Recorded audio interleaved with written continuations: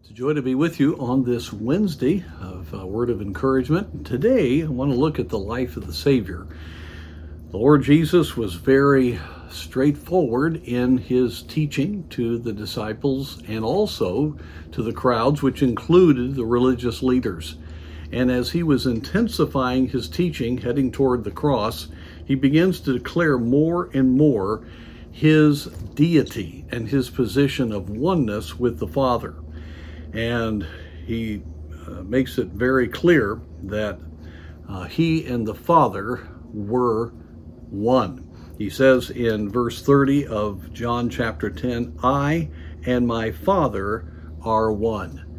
Then the Jews took up stones again to stone him. This happened several times throughout the ministry. And of course, until it was time for him to go to the cross, they could not get hold of him because of God's will being accomplished. But the Lord just faces them down there and says, "Many good works have I showed you from my Father. For which of those works do you stone me?"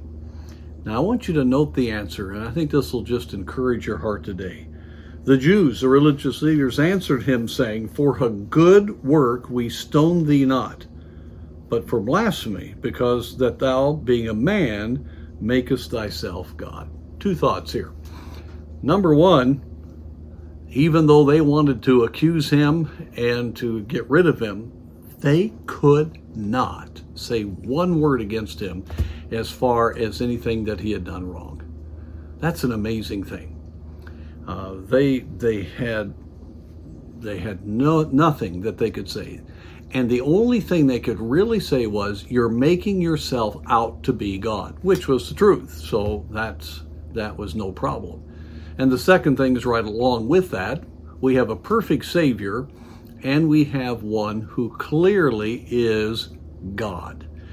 You know, when you think of the Lord Jesus, you think of your salvation. When you think of a relationship with him, when you read about him in the Gospels and you see his love, his kindness, the touch of healing, his gracious words, the time that he took to teach, all of these things, that as a human being, it just stirs, especially if you know the Lord, you just are moved by his compassion. The tears that he had and the way he spoke, you just long to even be around him because you realize the goodness that he had.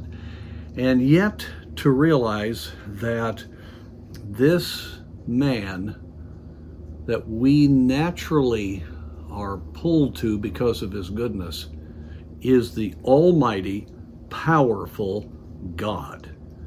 As often I've mentioned, he is the creator God who has put the universe into place. But remember also, he is the one that will sit on the white throne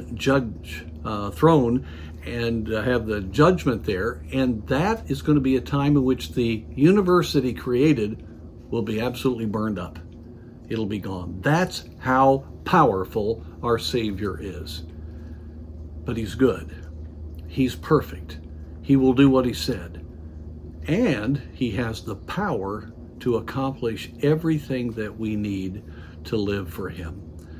And so I want to encourage you to, very much as you respond in your heart to who Christ is, remember who he is. Remember, he is the holy God. He's the creator God, but he's a loving God, and he is an all-powerful God. And whatever your needs are right now, he is able to meet those needs. What a Savior. May we rejoice in who he is today.